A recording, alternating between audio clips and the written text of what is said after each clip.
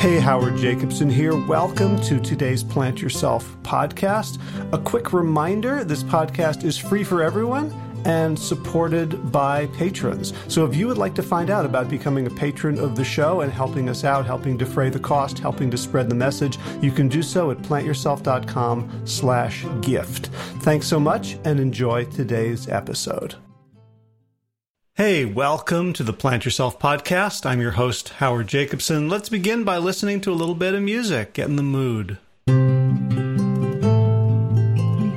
So, can you hear the rain beating down on the roof and walls of Sun Studios here in Pittsboro, North Carolina, home of the Plant Yourself podcast? It's fitting that it's been raining for 12 hours. It's supposed to be raining beautifully long, strong, gentle rain for the next 3 days, because that's going to help our garden grow. We got a whole bunch of seeds in the ground yesterday, actually ran out in the rain and planted the three sisters, beans, corn, and squash this morning. And here's why it's fitting that it's raining, because today I'm talking with Mark Silver, who is the founder and head educator at Heart of Business. And just like the rain helps things grow, Mark has an approach to help small businesses grow, not to gargantuan size, but to the right size, to serve their population, to serve the mission, and to give the owner of the business a good, satisfying, heart-centered life. In fact, the tagline for Heart of Business is, every act of business can be an act of love. And I reached out to Mark now specifically for personal reason and for you guys, for the listeners. So for myself, I have been struggling in terms of what do I want my business to be, to look like. You know, I have a lot of different business partners whom I love working with: Josh Lajani, Peter Bregman, Kevin Davis, Olivia Kelly, and all the coaches that I work with. And yet I have been seduced at times by the idea of scale, by the idea of let's reach 1 million people, let's write a book that will become a bestseller. And I've also found that I'm happiest when I'm working with a small group of people in a more modest way, but that doesn't seem to pay the bills. So looking for myself for a model that feels good, especially in this crazy capitalist economy that has so many people in so much pain. How do I make money without contributing to the very system that is destroying the planet and making so many of us miserable? And I especially wanted to talk to Mark as the pandemic grew and made it clear that business as usual is not going to be returning, and that a lot of people were going to lose their jobs, and we're going to have to figure out how to become more entrepreneurial, how to become more self-reliant, and a lot of people who may just want to leave their jobs because they want to do something with more purpose, more meaning, more of service. And so Mark's wisdom and advice is going to be invaluable for those of us who would like to contribute in an organic way to the world without suffering ourselves. So one of the things you'll hear us talk about in the conversation is what Mark calls pay from the heart pricing. And I have implemented pay from the heart pricing for my laser coaching. And one thing I learned from Mark is that you have to set a minimum. You can't just say, pay nothing, because that's not sustainable for me. And therefore, I wouldn't be able to keep doing it. I wouldn't be able to keep fulfilling my heart's desire and mission in this world. So the pay what you can pay from the heart pricing is based on a minimum of $83 a month for a full year of one-on-one private personal laser coaching with me. If you'd like to find out more about that, about getting into the best shape of your life, into reversing chronic disease, into finally taking control over your health habits, check out plantyourself.com/laser. Second, tomorrow is our first live class for the WellStart Coach Training Program, the May 2020 cohort that runs through the middle of August 2020. If you would like to become a coach or improve your coaching skills, you can check it out at wellstartcoach.com. Don't delay, because we want to get you into that first class tomorrow. And third, the gentlest reminder that this podcast is free for everyone, and it's supported by those who can afford it. So if you like the mission of the show and you are fortunate enough to have some financial resources that are a little bit extra right now, and you'd like to help me maintain the mission of the show and keep it going, you can go to plantyourself.com/gift and make a one-time or an ongoing donation to help the thing keep going. All right, so let's talk about business, heart-centered business. Without further ado, Mark Silver, welcome to the Plant Yourself podcast. Thank you. Really glad to be here. Yeah, we've been in touch and we've talked, maybe a decade ago, when I was in a totally different business, when I was in marketing, and I really looked up to your wisdom about how we can market our businesses without being yucky. Yeah. Thank you. Thank you. Yeah. And there have been a lot of times where I would get semi-seduced by some technique, and then, I wasn't into it enough to actually do it. And I just felt like I'm lazy or I don't have drive. And then I would read something you wrote about it and go, oh, okay. There's just this like integrity break inside my body.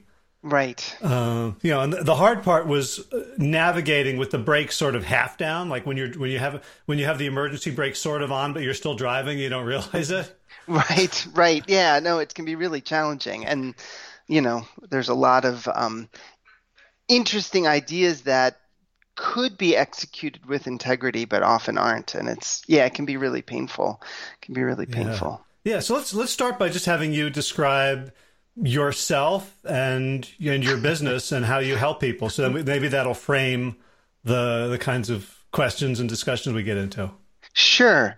So Mark Silver, founder of Heart of Business, been at it for 20 years, and we help the self-employed and micro-sized businesses who want to make a difference in the world and really need to make a profit. And we have a combination of Sufi spiritual work and nitty-gritty business stuff to help people develop their businesses through what I've identified as the 3 stages of business development. And so it's been really, I feel really fortunate helping people in really profound ways begin to realize that every act of business can be an act of love.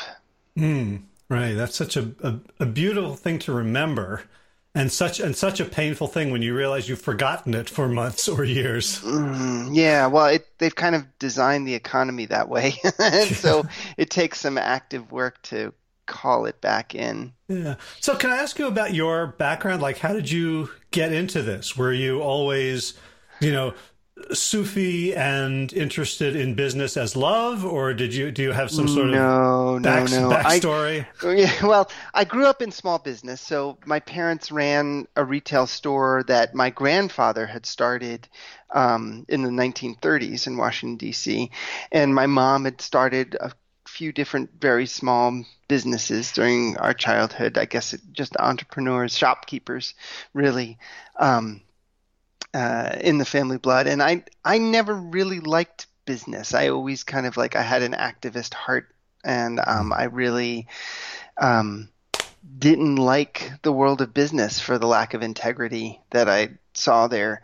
And what did you see? I mean, was it where were you seeing acts out of integrity? Everywhere. So I was a punk rock activist and in the 80s, and I just saw this real profit over people. Basically. Was that in your family business as well that you saw that tension? No, I didn't see it in small business in the same way. I saw my parents really caring for their employees, and I saw a lot of interesting things like that, but the world really seemed held by corporate dominance, which has become even more so, and it wasn't.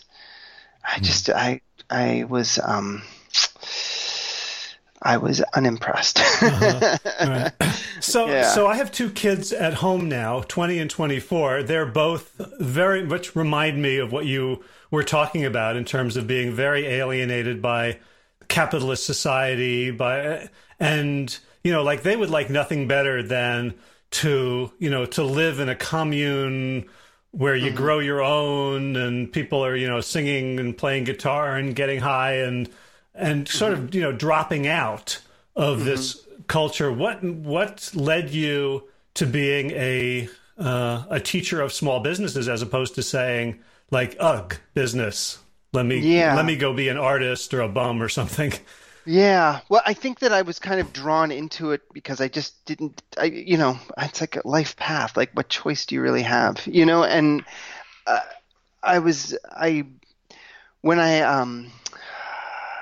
I'm trying not to like tell the full 20-year story because we'll be here for 20 years. But my wife had introduced me to Sufi work through a friend of hers, and when I started studying Sufism, and we were actually active in the Jewish community at the time, and I was needing some kind of deeper practice, and what I started to see, I started to see it in my heart. I'd see some esoteric teaching and practice, and I could see where it was being mirrored, or it was the potential for being mirrored within certain business practices. And I was an activist at the time. I was working as a paramedic, and I was doing volunteer activist work, and which included running a nonprofit magazine and activist magazine. And to make the magazine work, it was essentially a small business in some ways. To have it really function and show up in the marketplace. And so it was really interesting to me to kind of see that mirroring happen. And I said, it's because in my studies around economy and politics and such, commerce has existed as long as humans have been around, and I make a real distinction between commerce, human-scaled commerce, and capitalism, which is relatively new. Capitalism is a relatively new force in the last few hundred years. And it's really devastating, like the creation of the concept of the corporation, which removes individual responsibility from action and concentrates wealth. If it talks about, because of the Industrial Revolution and the possibility of having factories as opposed to kind of hand-created, human scale things, it became possible for someone for like a single person or a single family to own the means of production, to own resources that in a way that was never really possible before. And so people coming off of family farms, and I'm not, believe me, I'm not idealizing earlier human life. There were certainly plenty of struggles. There was a lot of, struggle and pain in many, many different cultures. But this kind of consolidation of power and wealth, combining, like the end tale historically of monarchy and colonialism, combined with the rise of capitalism and the East India Tea Company and everything that kind of proceeded from that, and the force of the state behind these corporate ventures, created a situation that was just devastating. Devastating to the human heart, devastating to indigenous cultures in Europe and throughout the globe, and devastating to our way of life. And it's created this really dysfunctional, painful way of living. Yeah. And so, but, in our culture, the people who are lionized, or at least until the last year or two, were the entrepreneurs who had these visions for like doing big things. Right. Like, and I see this, I'm in the plant-based / vegan community, and the people who are really looking to solve the world's problems are like, Memphis Meat and, Kite Hill, like they've got to grow big in order to get into all the Whole Foods and all the Krogers. Like there's something, like what's the cost of that bigness, right? You can see how, okay, well now if everyone can get plant milk instead of, having to rely on industrial agriculture, but there is a cost to growing big in the capitalist system, needing investment and dominating marketplaces. What do you see as the cost?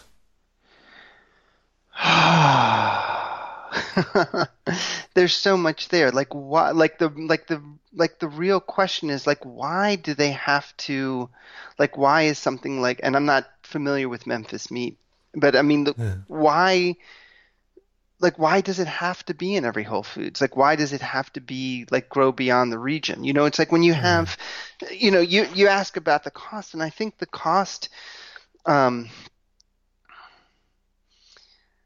the cost is that we lose our individual creativity. You know, it's like when we try to say that there's one solution that's going to fit everywhere, Mm. then we've already like we're already asking the wrong question. You know, when you look at, for instance, like this was a conversation that I had with folks because when we were living in an eco village in central New York, um, where the growing season, like you can't really plant before May 15th and everything's harvested by the end of the summer. It's like it's a short growing season, very long winter. It's like, is it really, and, um, uh, small farm, individually owned animal protein, for northern climates is really sustainable way of living, and I'm not trying to turn this into kind of a vegan versus animal thing. But I'm just saying that there are like different people who grew up in the land on a landscape have developed different ways of eating, for instance. And it's kind of absurd, both from a heart perspective and a cultural perspective, to think that people are going to eat the same everywhere in the globe or everywhere in the continent. It's there we lose the resilience. Like the only thing that I think I'm kind of wanting to go in a couple different directions at once. One direction is that anyone who knows about ecosystems and knows that diversity is a really important part of the health of an ecosystem. And this is true at a human level too. Different cultures, different languages, different ways of eating, different ways of, it's like it strengthens who we are as human beings. When we're all the same, we become much more vulnerable on a lot of different levels. And, I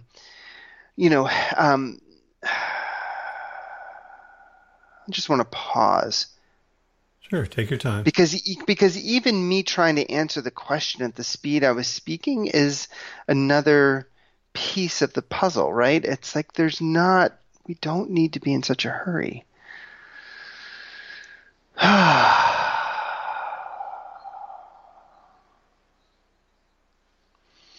We often end up moving way too quickly and trying to become way too big, and we lose our access to guidance. We lose our access to what's true and what the little subtle signals are of where we could be going. And yeah, yeah. I don't think that I'm the adequate person to speak to the cost Mm. of it. I think that you would want to talk to, the Native Americans and from this continent, the cost of colonialism and capitalism and the co- and the in, to speak to the descendants of the enslaved Africans on this continent, to the cost of capitalism.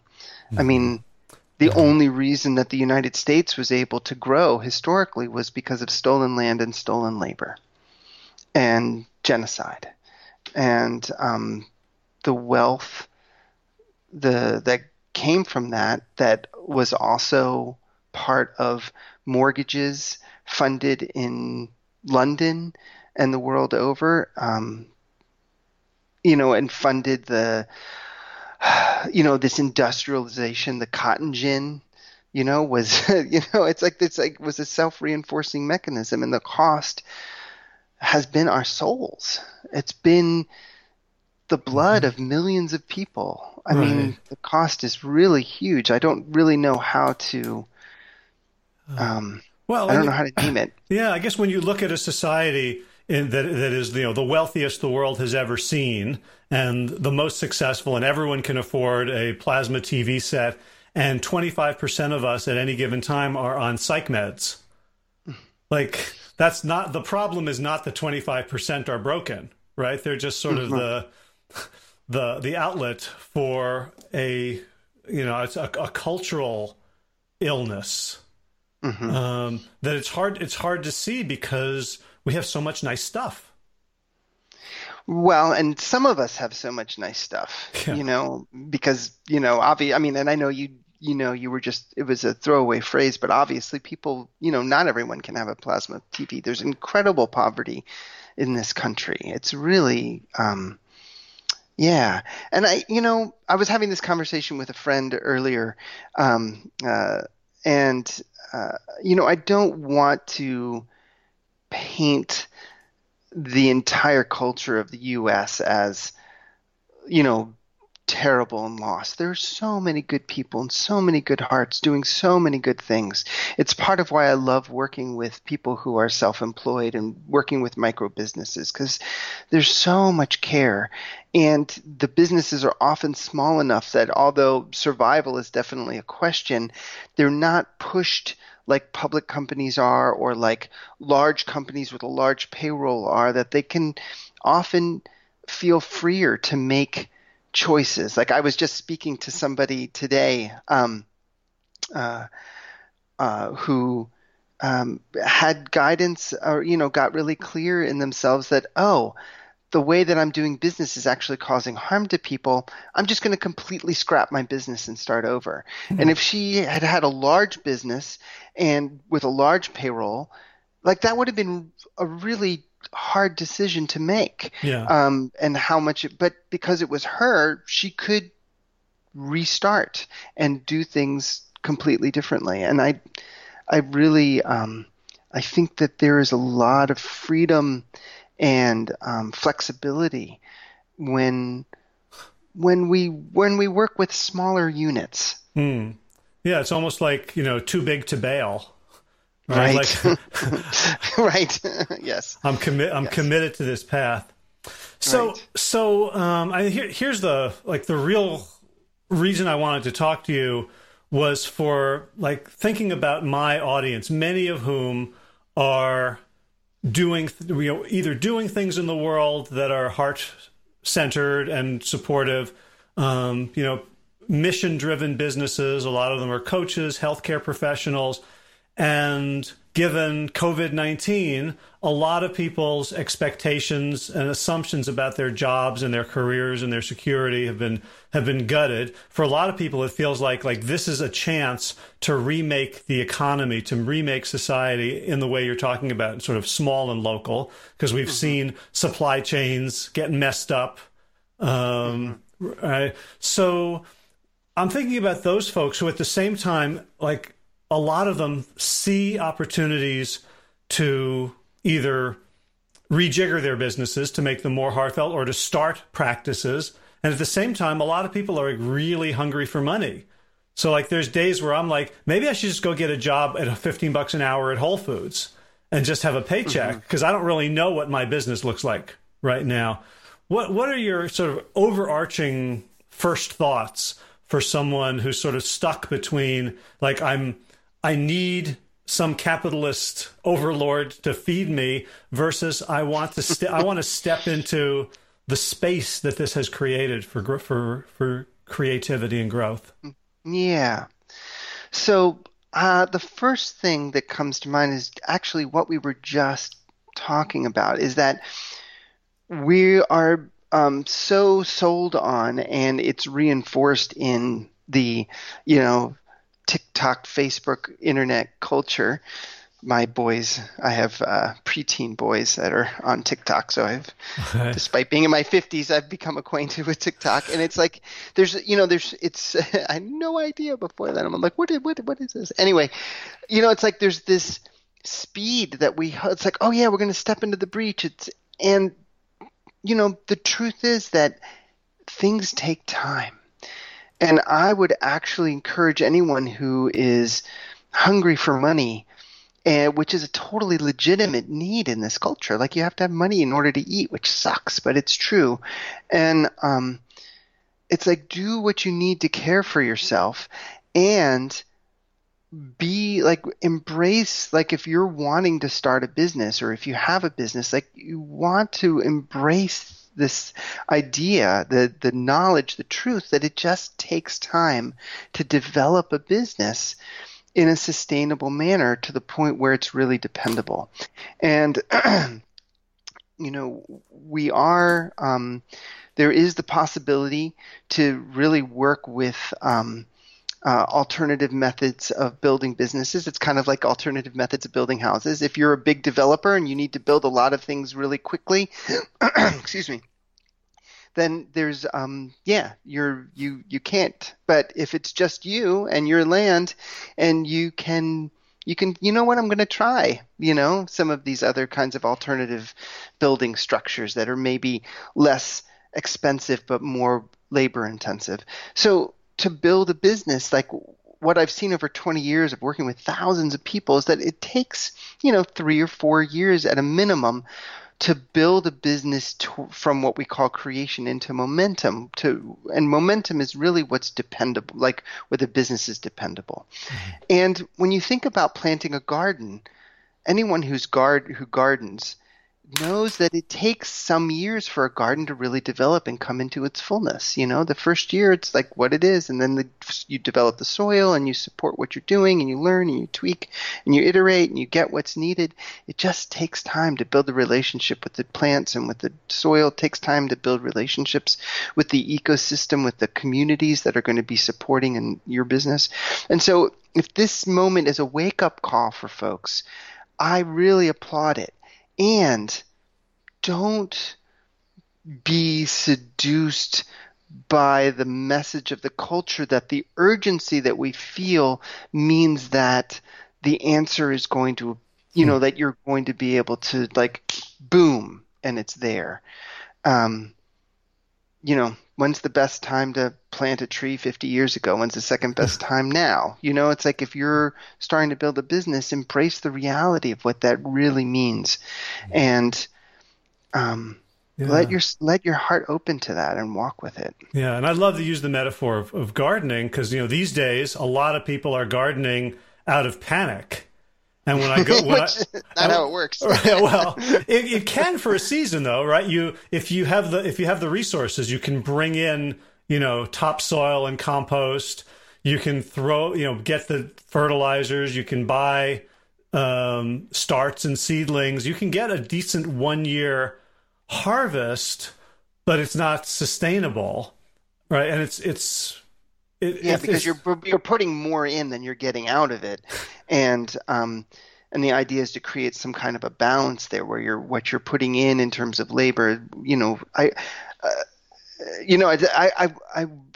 in reading about permaculture, I've heard that to be sustainable, if you're growing things, you want at least, like somewhere between 40 and 50 and 60% of what you're growing to actually be feeding the compost of the soil, and only harvesting, like half or less of what it is.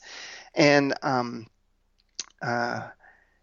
think that that's a really interesting thing, because I've noticed that with business, like, you do things and some of them work and some of them don't, but it's all compost. Like, the things that don't work are compost, they're learnings, they're growth. And every time somebody takes a step in a different direction, like every time there's an alternative building structure, every time there's permaculture, every time, like, we create a sales structure that's full of integrity and that isn't forcing people through manipulation to purchase. When we switched our business model almost entirely over to pay from the heart, where people really get to choose what they want to pay us. Ooh, I want to ask you about that, because I've been experimenting with that with some things. And yeah, it's like, it helps to kind of like really start to shift the economy, and people go, oh, this business is thriving without manipulation and without needing to set like prices, and it starts to. I'll tell you just one funny story. I was in South Africa in lockdown. It wasn't clear if we were going to get home. We ended up getting a U.S. government flight, but for a while, I was there with like nothing to do, except I had my good microphone. So I made a bunch of like audio guided relaxation exercises for people who are homebound and stressed out. And I thought, like, this is something that I think people could really use. I could really use the money because I'm in South Africa spending vacation money indefinitely. Right. And I know a lot of people have no money. So I said, pay what you can, including zero. And first 10 or 12 were all zeros. And then I started seeing people sending me messages through the money they were paying. Like somebody paid $365 for it. And I thought, oh, they're telling me something with that number. Right. Somebody else paid 36, which, you know, if you're from your Jewish days, that's twice 18, which twice is high, which is life. And like without even saying anything, like money, all of a sudden it became this love language.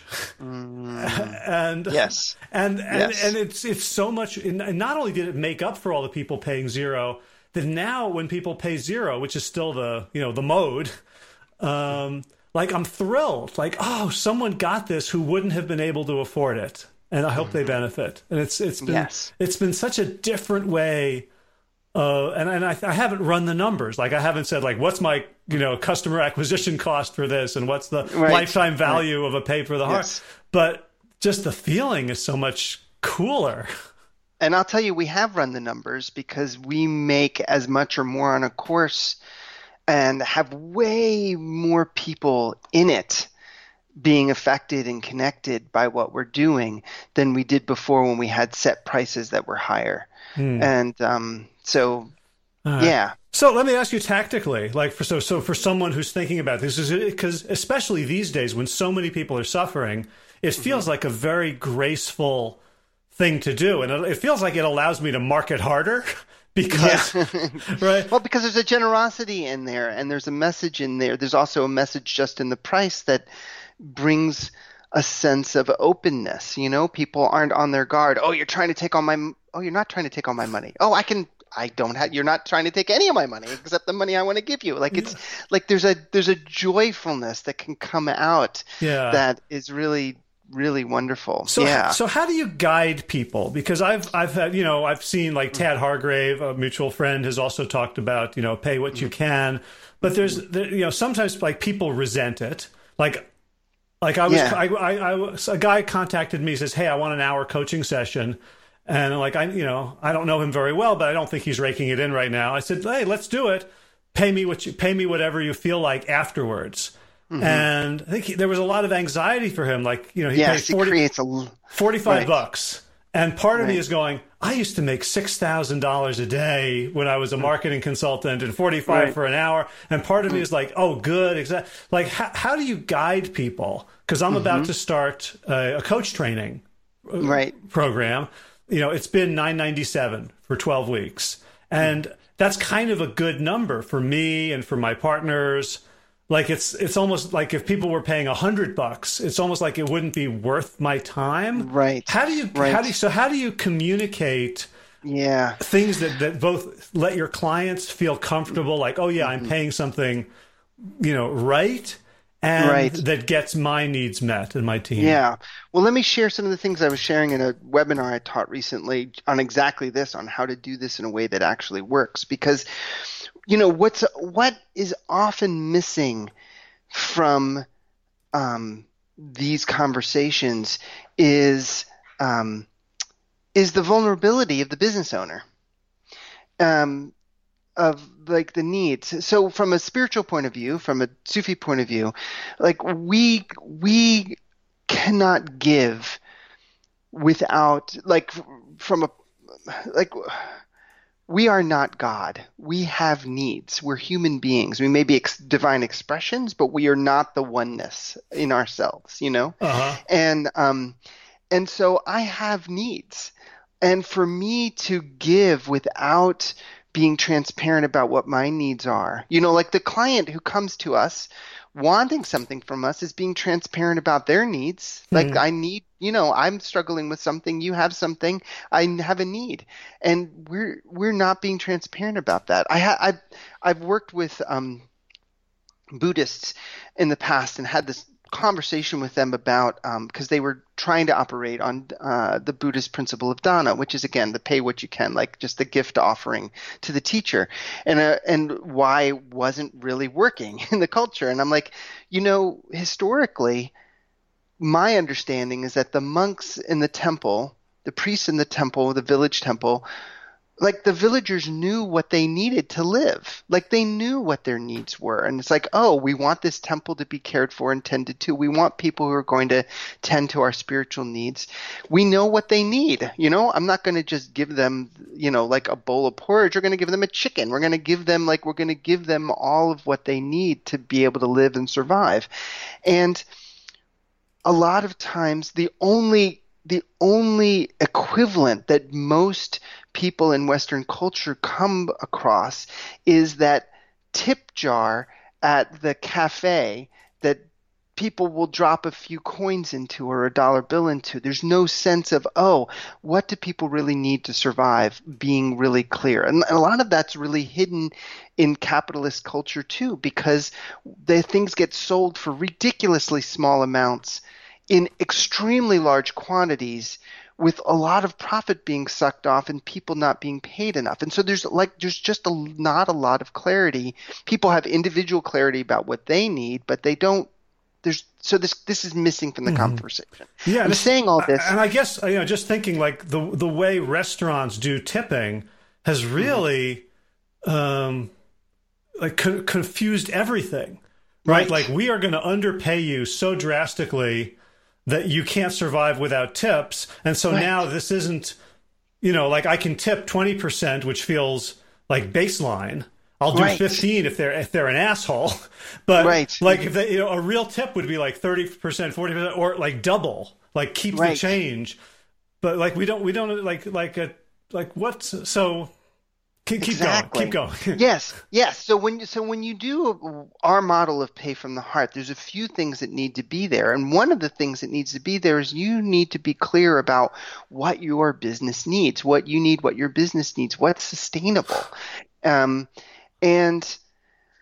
to put it out there, See, that's really hard for people because they're like, I feel guilty charging money for this.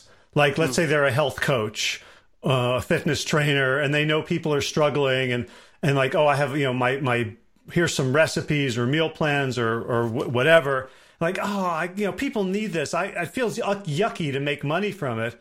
And yet if they don't get money from it, they have to stop doing it. But see, this is what I was saying before. There's actually needs, like the business owner has to be in a deep place of humility. Like if they're not willing to own their own needs, that they are one of the people who is needy. We are all like, need is a healthy human thing. And it's only in this culture that it gets stigmatized. They say, oh, you're needy. And that's, we're needy. Yeah, we're needy. You got to pay people a living wage. You got to care for the people. It's like people are needy. Like there's nothing wrong with that. So I'm now starting to excavate some of my own bad programming. And there was this total thing that I bought into for a while in the internet marketing world about essentially the more needs you have, the more desperate you are and the less anyone wants. Like people only want to work with you if you have no needs whatsoever. If you're like, oh, I don't care if you work with me or not. Yeah. Yes. And so there's a different, and it should be, it is overwhelming to take the full scope, like the full breadth of one's needs and put it on one individual customer or client. Like that's a little heavy, And so that does overwhelm people, but it doesn't overwhelm people because you're needy. It overwhelms people when they think they have to rescue you from that neediness. And so, spiritually, it's really good to acknowledge our needs and bring them to a deeper place to know that we can be cared for, and to bring a sense of desire. Like, yes, I would love to help you and I would love to support you and I'd love for you to have this and I'd love to, to bring that desire out, and to say collectively, I'm really counting on my audience to help me, on my clients to help meet my needs. But it would not just one, like, when we do our courses, like, I don't want one person buying it for $20,000.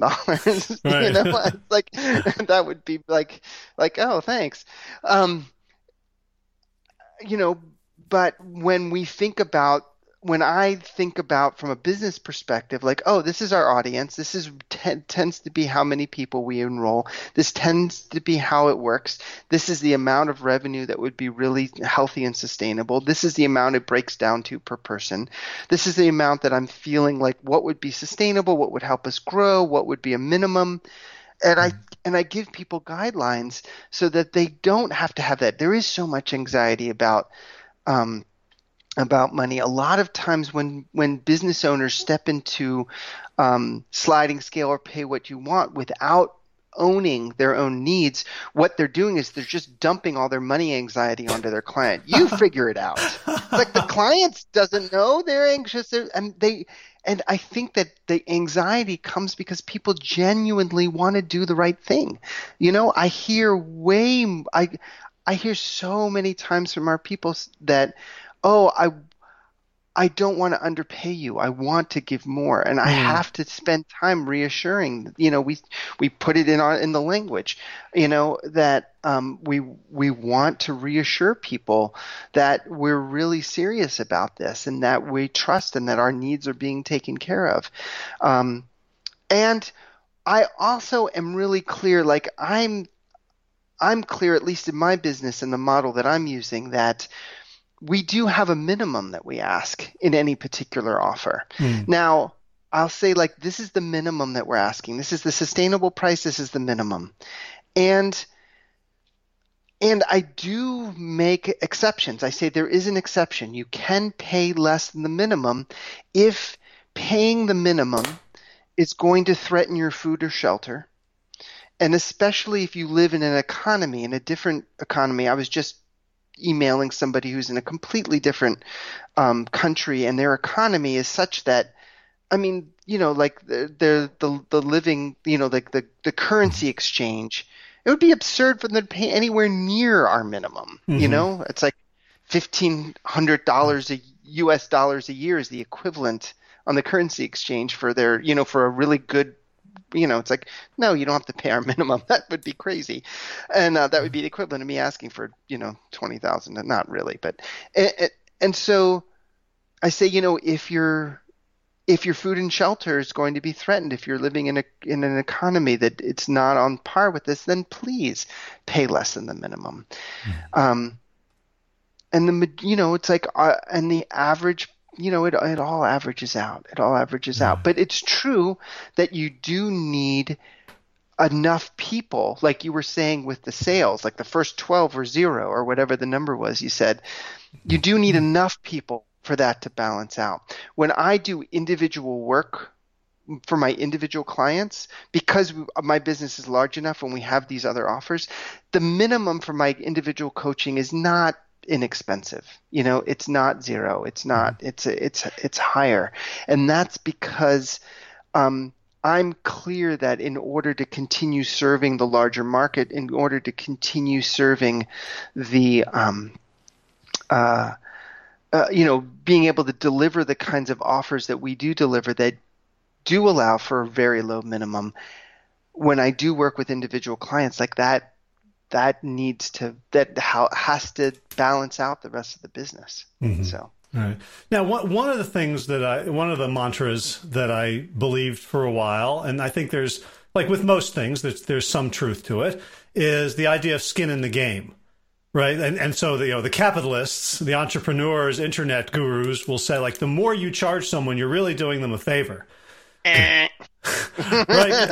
Tony Robbins will charge BS on that one. Tony Robbins will charge $5,000 an hour, and so you're going to get that phobia cure. Yeah. Right now, I have seen that people who pay nothing very often don't even show up, don't value it. So it's not.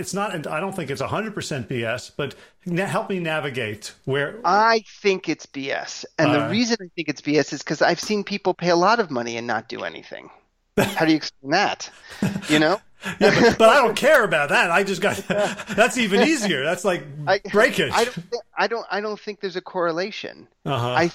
I think that there has to. I think that people buy things that are coming from a motivation that isn't an evaluation of like what is it that's really going to serve them. And so whether they get it for free or whether they pay money, I've had people pay nothing and go full bore, and be completely committed. I've seen that too many times. I've seen people pay well below our minimum and be so committed and really follow through and get a tremendous amount out of it. Mm-hmm. I don't think the amount of money has anything to do with their level of commitment. I do think that there has to be some kind of a commitment, and this has to do with the way sales are done, right? If there is a dynamic where if something costs very little, people can make an impulse purchase and they're not really, considering it. And so maybe they're not buying it, maybe they're not following through with it. But I would still say that it's not about the amount of money. It's about the purchasing process. It's the fact that it was a whimsical, or it was coming from a snap judgment, or, it wasn't coming from. Yeah. So what responsibility do we bear as the sellers and marketers? Because, one of the things I learned when I was doing internet marketing is how to get people so hot for the thing. Like, urgency. There's a countdown timer. This is the best thing ever. Let me show you these. Let me make these incredible promises to you. And right, I remember being at seeing. I don't know if you've ever been to like these conferences where people do back of the room sales, and they're so good at it, and they've got everybody stampeding to the back of the room. Manipulation, yeah. Really deep psychological manipulation happening there. It's terrible. It's wrong. It's really, really wrong, and it's causing damage. So can you break that down a little bit, because I'm still. I think I still have some tendrils of that need to be uprooted. Yes. Well, I wrote a whole guide called "Don't Buy Now" that's on my website. That really outlines a lot of the psychological manipulative tactics that get used in sales. And I wrote a different blog post about like why selling into the crowd can feel so gross, that outlines some of these things. And those kinds of manipulative sales tactics rush the purchase and take people out of their own natural purchasing decision. The truth is that, oh God, there's so much. Like I can't. If people want it, they can find it. heartofbusiness.com/don't-buy-now, and there's no opt-in. You just download it and leave if you don't want any more contact from us. Are there hyphens there, or just no? Don't buy now. One word. Don't buy now. Yeah. And I want people to, because when people are aware of the manipulative tactics, then they don't get taken in by them anywhere near as easily. And I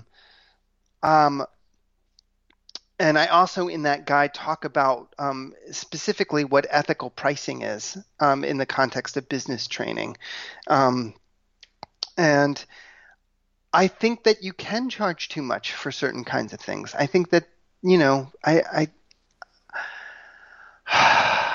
there's so much to say here. So what you need to understand historically is that in the beginnings of the development of psychology, in the early 1900s, late 1800s, psychology started to kind of name different insights into motivation, what motivated humans. And the very first really big thing that started to happen is that big companies started to hire those people in order to sell better. Mm-hmm. And that was that's like Edward Bernays. That was like, all of that stuff. Like the very infancy of psychology is bound up with manipulative sales tactics in in capitalism, in corporate America. I mean, that's really was the start of some of the big advertising firms of the day, that have continued. And it's really deeply rooted in these terrible, terrible, traumatizing things that are done to get people to purchase. The truth is that people need help. And they'll buy. And if you give them time and space and you show up, and there's things, there are ways to present yourself that help the purchasing decision without forcing the purchasing decision. But there's so much to say there, but it's a really painful thing. And I really, advise people to really learn about those tactics so that they don't get taken in by them, and so they don't use them even accidentally. Because one of the dynamics that can happen is that it's one thing for somebody to be like a scammer who's using these manipulative tactics consciously to try to get people's money out of them, like at a carnival. But there's an even worse problem where people who are really sincere and don't intend to be manipulative, but learn these tactics because that's how it's done, and use them. And somebody who's trying to read the intention of the person can feel that they're really sincere, but may not read that the tactic itself is manipulative. And it has nothing to do with the intention of the person. And, like you mentioned urgency. Urgency is a really legitimate thing. If you have a class and it starts on a certain date and people don't sign up by that date and it starts, they miss the class. Like there's legitimate urgency. Like you have a class and it has a certain number of seats. There's legitimate urgency. It can sell out. But it needs to be used really legitimately and not like, either faked or used to push people, like that fear of losing out. Like, oh, all but one are sold. Like, I will mention our deadlines. When we have classes, I'll mention deadlines. If it's something that can sell out, I'll mention if it's getting close to selling out. But I'll always try to put in something saying, please don't purchase out of panic. The only thing I want the urgency to do is to kind of wake you up to the fact that if this is something you're interested in, now's the time to kind of discern whether you actually want it or not. And if you don't need it, leave it alone, walk away. You're not going to miss out on anything. You're perfect. You have what you need. If you're interested in it and it's something that you want to do, take the time to discern now whether it's true and the timing is right, because I don't want you to miss it if you do want it. That's it. So anyway, I could go on and on.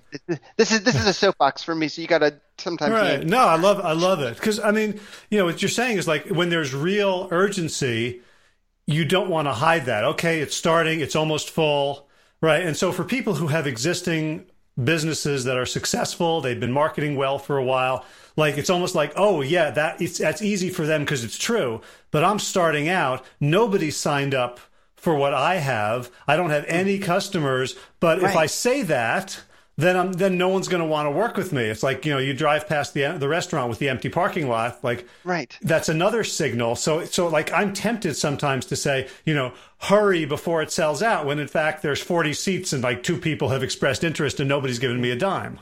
Right. Well, I mean, I think this is the interesting piece, right? It's like people need to be humble. Like if they're like, if you have something that has 40 seats, but you don't have a developed business or an audience that you're reaching, why do you have something that has 40 seats in it? Like if you don't have 40 people in your audience, or you don't have 100 people in your audience, or you don't have 1,000 people in your audience, because like why are you trying to do that? Because I read a blog post where someone says, well, if I can sell 1,000 seats at $497, I make $1 million this year. Right. I ran the numbers, Mark. They work. They do work if you have the audience. It's absolutely true. So I mean, I think it's like we have to be where we are. We have to be where we are. You know, there's always somebody bigger and there's always somebody smaller. And, you know, there are businesses that are a lot bigger and more successful than mine, and there are that a lot smaller and, you know, struggling or not struggling or whatever. But it's like you have to be where you are, and wherever you are, the humbleness is like you don't like the reason for purchasing should not be that it's going to sell out. The reason for purchasing should be that, oh, this is something that would be really helpful for me and I'd like it. And it would be kind of cool to get a chance to be in the room with only a few people with this person and to have it be kind of an intimate event and to really have the ability to interact with the person. You know, it's like when you have a small business that's very tiny, then the benefit is the intimacy. The benefit is that you're starting out and that you're not charging prices that you might charge after you've been at it for 20 years. You know, it's like you know, there's a different benefit there for the people to come to you. Right. But it sounds like you're also say you're helping people reprogram, because all of us are susceptible to social pressure. Yes. Right. So social proof, you know, like everybody read Cialdini Influence in my circle, in my business circle. And it's like, oh, social proof. Like, you know, you go outside, stand out and look at the sky, and then 10 people will start doing it too. And we're all sheep and we'll just follow. And you're kind of telling someone, like, don't let other people's social cues influence your personal decision. Well, I think, so what you're bringing up, social proof, again, excuse me, as you know, I'm fasting for Ramadan and my mouth is getting a little dry. I'll be drinking water at 8 p.m. anyway. It's getting there. Oh, really? Ramadan fasting is no water? I didn't realize that. It's a complete fast from dawn until dusk. Gosh, I have so much more respect for the people when I lived in Jerusalem who were doing that when it was like 109 degrees. Oh my God, I can't even imagine. I'm living in Harrisburg. It's 50 degrees, you know. It's like, anyway, so well, now I feel bad for having drunk in front of you. No, please. It actually doesn't. It literally doesn't bother me. I can sit with people eating and it doesn't. Okay. It's my choice. It's my practice. It's like my heart. And but what I'm saying is that, so when we're talking about, so here's another example, social proof, like it is helpful for people to know, like there's some truth in that you don't want people to do it just because other people are doing it. And if the solid and interesting, one of the pieces of safety that, you know, this is one of the teachings at Heart of Business, that marketing is really about safety, not about attraction. One of the pieces of safety is that, oh, does it really work? Like, have you done this with anybody else? Like, when I was a paramedic, I was very aware that nobody wants to be the patient, like the first patient for a new paramedic, right? It's like nobody wants that. Everybody wants the veteran, you know, for good reason, right? You want somebody. And so that's why you do internships. And that's why you run with experienced medics until you have some experience. They don't just throw you out there. You know, when you're new in business, it's really wise to, whatever training you've done, you know, you do as many practice sessions as possible. You go out and you get maybe some free clients or pro bono clients, very low cost clients that you can do to create case studies, to create some, case studies and testimonials, so that one, you have some confidence in yourself being able to deliver results, and you have other people saying, yeah, this person can deliver results. They don't have to say, like, you are God's gift to this thing because you're new, but you can say, yeah, I worked with him and it was solid and I got results. It was well worth the time. And that, you know, you can create that kind of social proof from a place of wanting to create safety for people to take you up on the basic offer without saying, oh my God, you know, 10 million people have done this. You're missing out if you don't, you know, if you're not one of them. Talk more about the safety versus attraction, because I learned AIDA, right? Attraction, interest, desire, action, some form of that.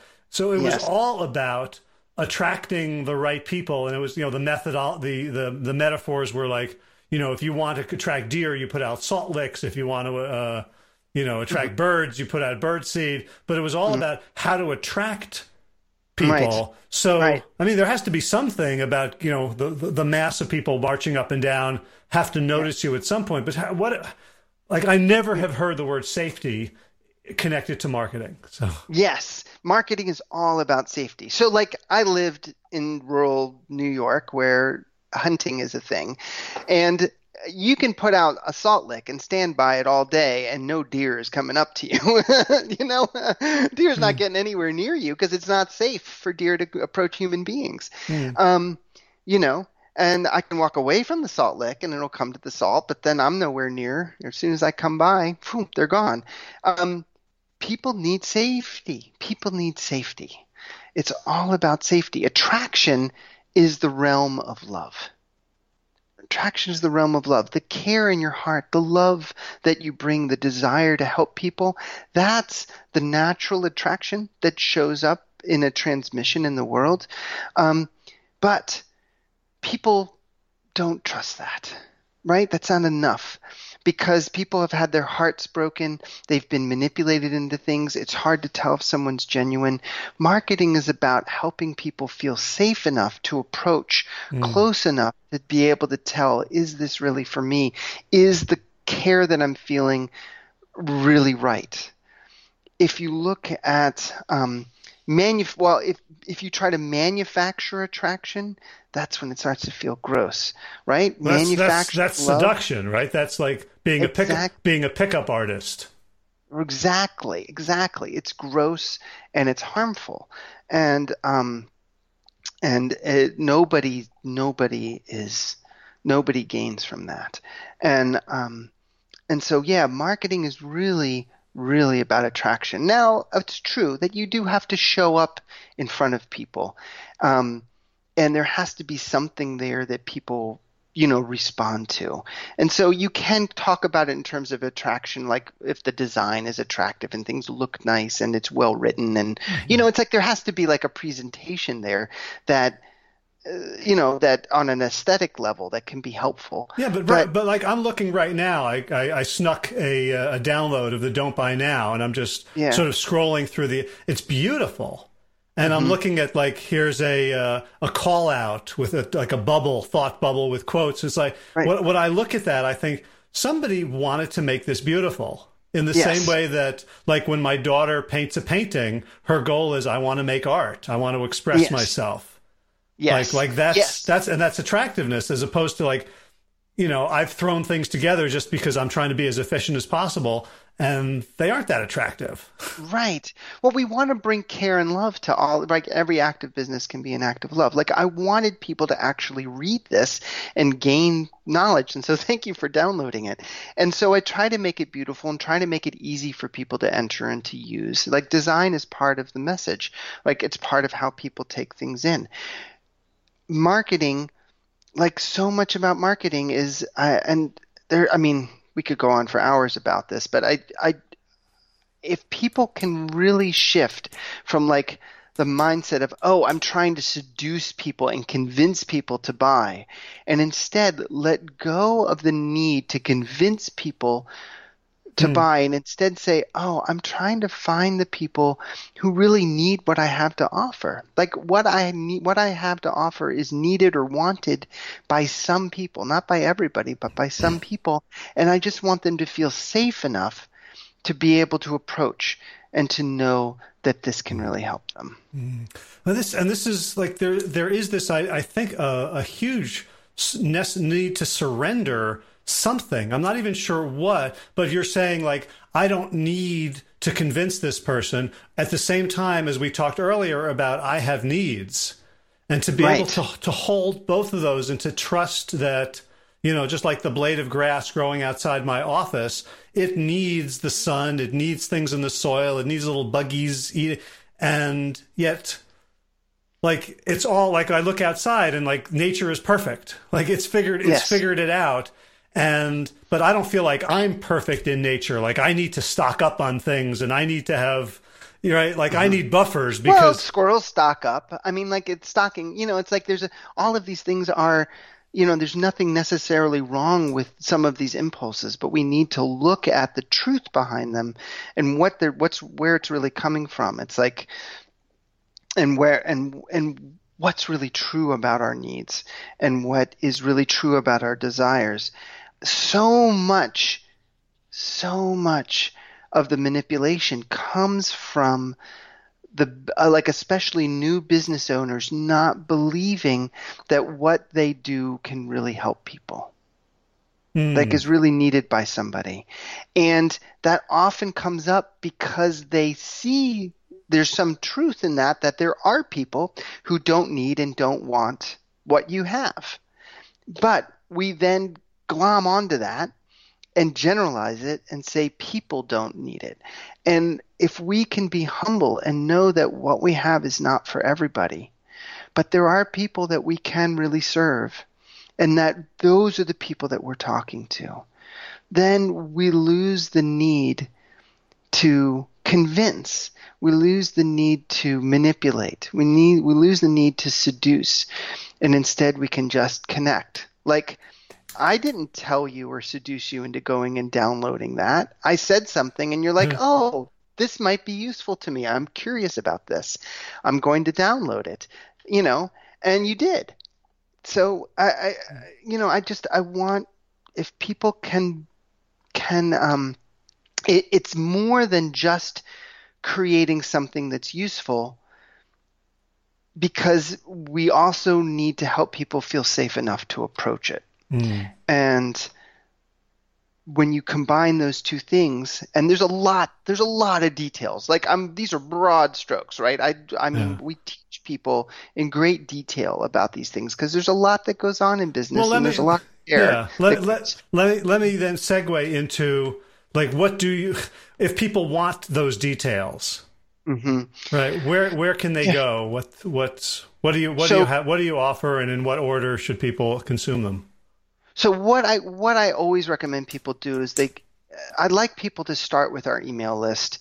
Just come to our website, see if, hopefully I've been talking for an hour. Hopefully it resonates. Otherwise, if it didn't resonate, I hope they shut me off a long time ago. But, come and check out the website. If it resonates, subscribe to our email list, check out our stuff, make sure that it really that you like it. And then, there's a free business assessment on the site. If you go under free stuff on our site, and take the assessment, watch the video, fill out the assessment, you get a personal reply to that. And, check out what it is. Yes, we do have offers. We have a learning community, an online virtual learning community. We have courses that we teach. We do coaching. We do all those things. But, start just by just checking us out and making sure, kick the tires, see the free stuff that we have on the site, on the blog, the assessment. And then, if it resonates, then what we have is readily visible right there. Great. So do you have resources for people who are just like looking for a gig, or like like there's, like the side hustle communities, of like, here's a thing I could do, because I know a lot of people are quite underemployed. A lot of people are at home. Like, my kids are at home now and they're trying to be creative. Like my daughter started a home kimchi business, and my son is doing beats, and like it's unclear how to monetize that for people at that level. Do you have things, or is there someplace you'd send them? We don't do that. Like, our specialty is helping people develop sustainable businesses that are going to replace a professional level income or higher, like get people to the mid-high five figures or higher. The side hustle is not really our thing.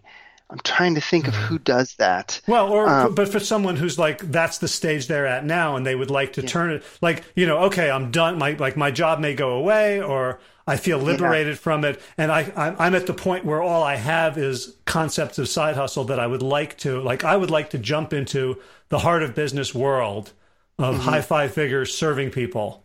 Right. Like, do you have sort of roadmaps for them, or is there somewhere they should start first? Yeah. Start with the business assessment. It teaches the stages of business development. It teaches this roadmap of what we see as the pieces. And for the side hustle, you're really going to want to get clear on the elements that are present in the first stage that I explain in that video. And that is really the place to start. And yeah, that's where I would start. Great, thanks. And just over the past 2 months in the pandemic time, is there anything you've seen from your community, from your clients, that's sort of new and interesting? We have somebody in our community who's an acupuncturist. Her practice is entirely in person, and she, with great creativity, created something where, and she also does some energy healing, but she started seeing clients virtually. She mails them a little kind of like micro needle kit. I didn't get the full details on it, but she can assess and treat people virtually and do the energy healing virtually, and it's working. And she has a flow of weekly clients, and she's like, "Oh my God, it works! I can't believe this." So we've seen a number of clients like that come up with really creative, innovative approaches to meeting their clients' needs in this situation, and seeing their, getting clients and seeing their businesses continue to sustain themselves. It's fun. It's fun and creative. And I'm not, there are, I say it's fun. I want to bring some joy to it. I know there's a lot of people suffering and there's really hard times, but there is hope and there are ways forward. So. Right. I mean, one of the feelings I had, like I'm doing a lot of permaculture. I'm exploring, business models. Like until like 3 months ago, my business partner and I were trying to switch everything from online to in person, just because it felt so much more like, talk about irony. it felt so much more nourishing. We were doing like in-person retreats. But it's almost like, okay, so where we're living is not sustainable. Like capitalism, the way we're eating the planet, the way we're having all this, resource inequality, and what each of us can do, maybe, or some of us can do, if we're privileged to be in a position to do it, is to explore what happens next. Like we're all like mutating, and like what would business look like in a different world? And none of us knows, but if we all try things, like, right. It's like you said, instead of us becoming commodities, like we all have to do it the same way, if we each tune into our own guidance, take instruction and see models from people like you who have experience in it, but ultimately make our own new thing. So like it's, right. Like every seed comes up with a slightly different plant, then whatever happens will have the diversity and the resilience that will have new models. Yes. And I want to also just to add to that piece that the new models are not going to be complicated or sophisticated. I don't know if it really will be a quote unquote new model. I think like the very basics of human commerce is that I have something, what do you got? And it's like, and there's always been some form of indirect exchange used as a currency. And I think that a lot of what needs to be done is to take a lot of the sophistication out of our models and make them simpler and more human scaled, because it's really very simple. You have something you need, and so, you have something somebody else needs, they have something you need, or if it's indirect current, they have some currency that can be used with somebody else. I think there can be a lot of creativity and innovation in terms of the care that we bring to it and the beauty and the love that we bring to it and how we do it. But, the analogy I use is like, the human face. The vast majority of us, 2 eyes, nose, mouth, 2 ears, it's like there's not really a lot of variation in the structure, but everybody is uniquely beautiful. And we have that ability with our businesses to not have to get extreme with the a difference in structure, and instead bring the love and the care to how we express it and let the creativity come out that way.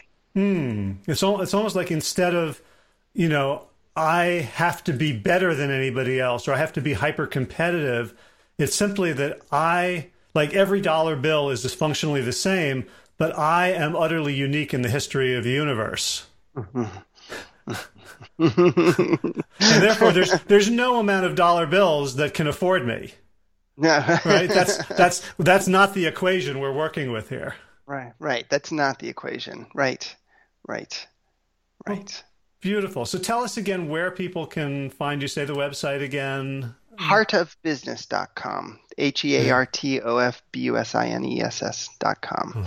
And we have an active Facebook page. We have a slightly growing YouTube channel, but the website is the main place to come to. Beautiful. Mark, thank you so much. Thanks for the work you do. Thanks for I feel like I got a stealth free consultation here. I'm really delighted. And it's just, I love the heart and the care and the perspective that you bring. We really, this was a really nourishing conversation for me with you.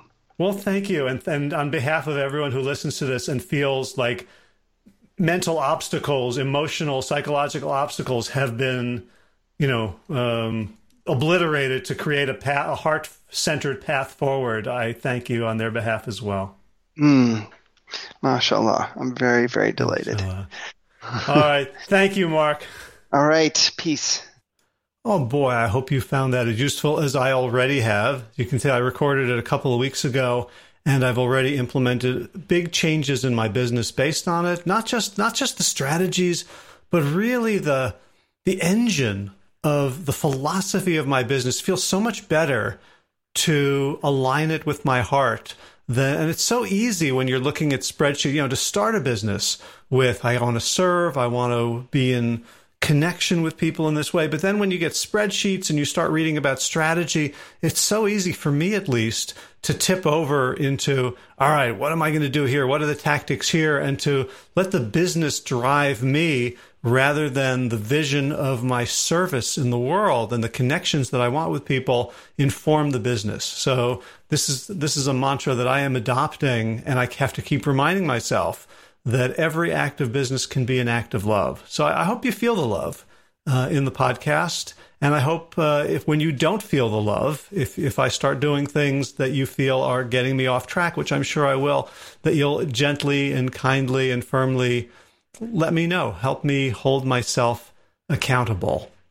So one other pay from the heart thing that I am exploring is for people who can't afford the laser coaching, even at $83 a month, the rock bottom pay from the heart price that works for me, is I'm looking at putting together a group, and it would meet at Wednesdays 1 p.m. Eastern time, so 10 a.m. Pacific time, and like 6 or 7 p.m. in Europe, and it would be a group coaching call. And the pay what you can there would be a minimum of $15 a month and a suggested of $50 a month. So anywhere between $15 and $50, or if you want to pay more and subsidize and provide scholarships for people who can't even do the $15. If you're interested in that, just drop me a line, hj@plantyourself.com, or just go to plantyourself.com, find this episode, and leave a comment. If I can get 10 people to commit to participating in this, I'll start it up. And group coaching, I used to think of it as poor man's coaching, but actually through my work with Big Change Program, Sick to Fit, and WellStart, there are ways in which group coaching could actually be more powerful because of the nature of community and because of the nature of accountability.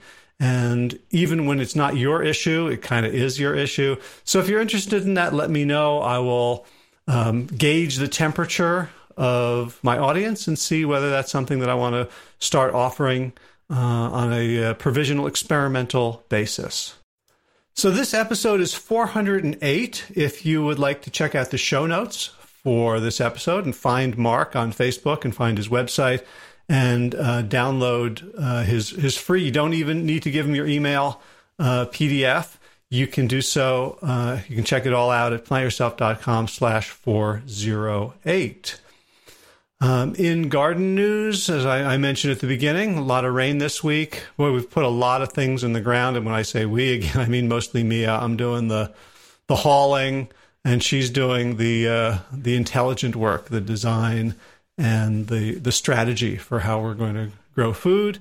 And we're looking forward to growing a lot more food this year and becoming more involved in the community and community resilience as we've seen the food supply break down, the supply chain break down with animal agriculture in particular, but with sort of global industrialized food. Getting back to local feels important, and so that's our mission as we continue there. Running news, man, on Sunday, I went out to do 6 miles, and I kept running into running friends who were just starting their runs. I ended up doing 11, came back, and I pretty much slept all day yesterday. I was like in bed doing editing, but man, was I exhausted. So clearly bit off more than I can chew.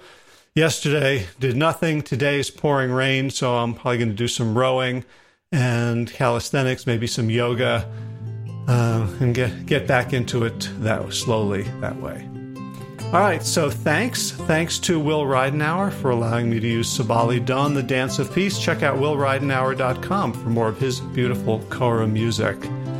And last and most, thanks to all of you Plant Yourself podcast patrons, as in Kim Harrison, Lynn McClellan, Anthony Disson, Brittany Porter, Dominic Morrow, Barbara Whitney, Tammy Black, Amy Good, Amanda Hatherley, Mary Jane Wheeler, Ellen Kennelly, Melissa Cobb, Rachel Burns, Christine Nielsen, Tina Scharf, Tina Ahern, Jennifer Kanofsky, David Isaac, The Mysterious, Michelle X, Elspeth Feldman, Leah Stoller, Alan Christensen, Colleen Peck, Michelle Landry, Josina, Sarah Durkis, Rhymes with Circus, Kelly Cameron, Wayne Pedersen, Janet Selby, Kara Adams, Tom Franzek, Jeanette Bellin, Gila Lacerte, David Donahue, Blair Cyber, Dorona Vizov, Gio and Carolyn Argentati, Jody Friesner, Ruth Ann Funderburk, Misha Rosen, Michael Warbeck, The Equally Mysterious, Tracy Z, Aviva Lael, Alicia Lennis, Rebecca Hughes, Val Linneman, Rhymes with Cinnamon, Nick Harper, Steph, Martha Bergner, Susan Ahmad, Molly Levine, The Inscrutable Harry R., Susan Laverty, The Panda Vegan, Craig Kovic, Adam Scharf, Karen Burry, Heather Morgan, Kelly Machia, Deanne Norton, Bonnie Lynch of Plant Happy Oregon, Sabina Kurtzels, Nigel Davies, Marion Blum, Teresa Copel, Julian Watkins, Breed O'Connell, Shannon Hirschman, Linda Ayat, Home Hedegaard, Isa Tucson Watt, Connie Hainline, Aaron Greer, Lisa Davis, Heather O'Connor,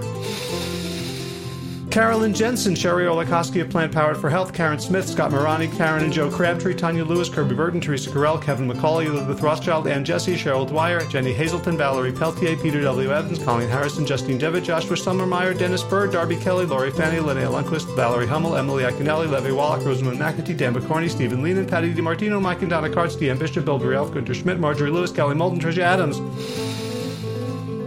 Ian Kramer, Nancy Sheldon, Lindsay Bayshore, Gunn-Marie Hagan, Tracy Gullidge, Laura Heaton, Meg from Mama Says, Rochelle Kennedy, Diana Goldman, Stacey Stokes, Ben Savage, Michael Kay, Holly Butler, David Hughes, Connie Rogers, Claire England, Sally Robertson, Param Ganshi, Amy Daly, Brian Tourville, Mark Jeffrey Johnson, Josie Dempsey, Karen Schmidt, Pamela Hayden, Emily Perryman, Olga Sidorowska, Allison Corbett, Richard Stone, Lauren Vaught of Edible Musings, Aaron Hasty, Sean Owens, and Sagar Naik for your generous support of the podcast.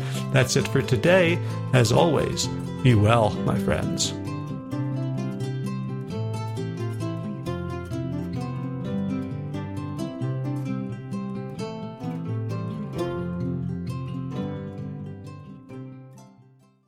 All right, time for thanks. Thanks to Will Ridenhour for allowing me to use his beautiful song, Sabali Dawn, the Dance of Peace. You can find more of Will's music at his website, willridenhour.com. And of course, thanks to all of you Plant Yourself podcast patrons. Kim Harrison, Lynn McClellan, Anthony Disson, Brittany Porter, Dominic Maurer, Barbara Whitney, Tammy Black, Amy Good, Amanda Hatherley, Mary Jane Wheeler, Ellen Kennelly, Mr. Cobb, Rachel Behrens, Christine Nielsen, Tina Sharp, Tina Ahern, Jennifer Kanofsky, David Bizek, The Mysterious, Michelle X, Elspeth Feldman, Leah Stoller, Alan Christensen, Colleen Peck, Michelle Landry, Josina, Sarah Durkis, Rhymes with Circus, Kelly Cameron, Wayne Pedersen, Janet Selby. Hi, Janet. Claire Adams, Tom Franzek, Jeanette Benham, Gil Lacerte, David Donahue, Blair Cyber, Dorona Vizov, Gio and Carolyn Argentati, Jody Friesner, Ruth Ann Funderburk, Misha Rosen, Michael Warbeck, The Equally Mysterious, Tracy Z, Aviva Lael, Alicia Lemus, Rebecca Hughes, Val Linneman, Rhymes with Cinnamon, Nick Harper, Martha Bergner, Susan Ahmad, Molly Levine, The Inscrutable Harry R., Susan Laverty, The Panda Vegan, Craig Kovic, Adam Scharf, Karen Burry, Heather Morgan, Kelly Machia, Deanne Norton, Bonnie Lynch of Plant Happy Oregon, Sabina Kurtzels, Nigel Davies, Marion Blum, Teresa Copel, Julian Watkins, Breed O'Connell, Shannon Hirschman, Linda Ayat, Holm Hedegaard, Izatu Zinwa, Connie Hainline, Aaron Greer, Alicia Davis, Heather O'Connor, Carolyn Jensen, Sherry Orlikoski of Plant Powered for Health, Karen Smith, Scott Morani, Karen Jo Crabtree, Tanya Lewis, Kirby Burton, Teresa Carell, Kevin McCauley, Elizabeth Rothschild, Ann Jesse, Cheryl Dwyer, Jenny Hazelton, Valerie Peltier, Peter W. Evans, Colleen Harrison, Justin Divich, Joshua Summermeyer, Dennis Bird, Darby Kelly, Lori Fanny, Linnea Lundquist, Valerie Hummel, Emily Iaconelli, Levy Wallach, Rosamund McAtee, Dan Picorni, Stephen Lehman, Patty DiMartino, Mike and Donna Kartz, Deanne Bishop, Bill Brielf, Gunter Schmidt, Marjorie Lewis, Kelly Molden, Trish Adams, Ian Kramer, Nancy Sheldon, Lindsay Bayshore, Gunmarie Hagen, Tracy Gullidge, Laura Heaton, Meg from Mama Says, Rochelle Kennedy, Diana Goldman, Stacey Stokes, Ben Savage, Michael Kay, Holly Butler, David Hughes, Connie Rogers, Claire England, Sally Robertson, Paran Ganshi, Amy Daly, Brian Tourville, Mark Jeffrey Johnson, Josie Dempsey, Karen Schmidt, Pamela Hayden, Emily Perryman, Olga Sidorowska, Allison Corbett, Richard Stone, Lauren Vaught of Edible Musings, Aaron Hasty, Sean Owen, Sagar Nayak, Erica Piedra, Danielle Roberts, and Michael Lushton for your generous support of the podcast. That's it for now. As always, be well, my friends.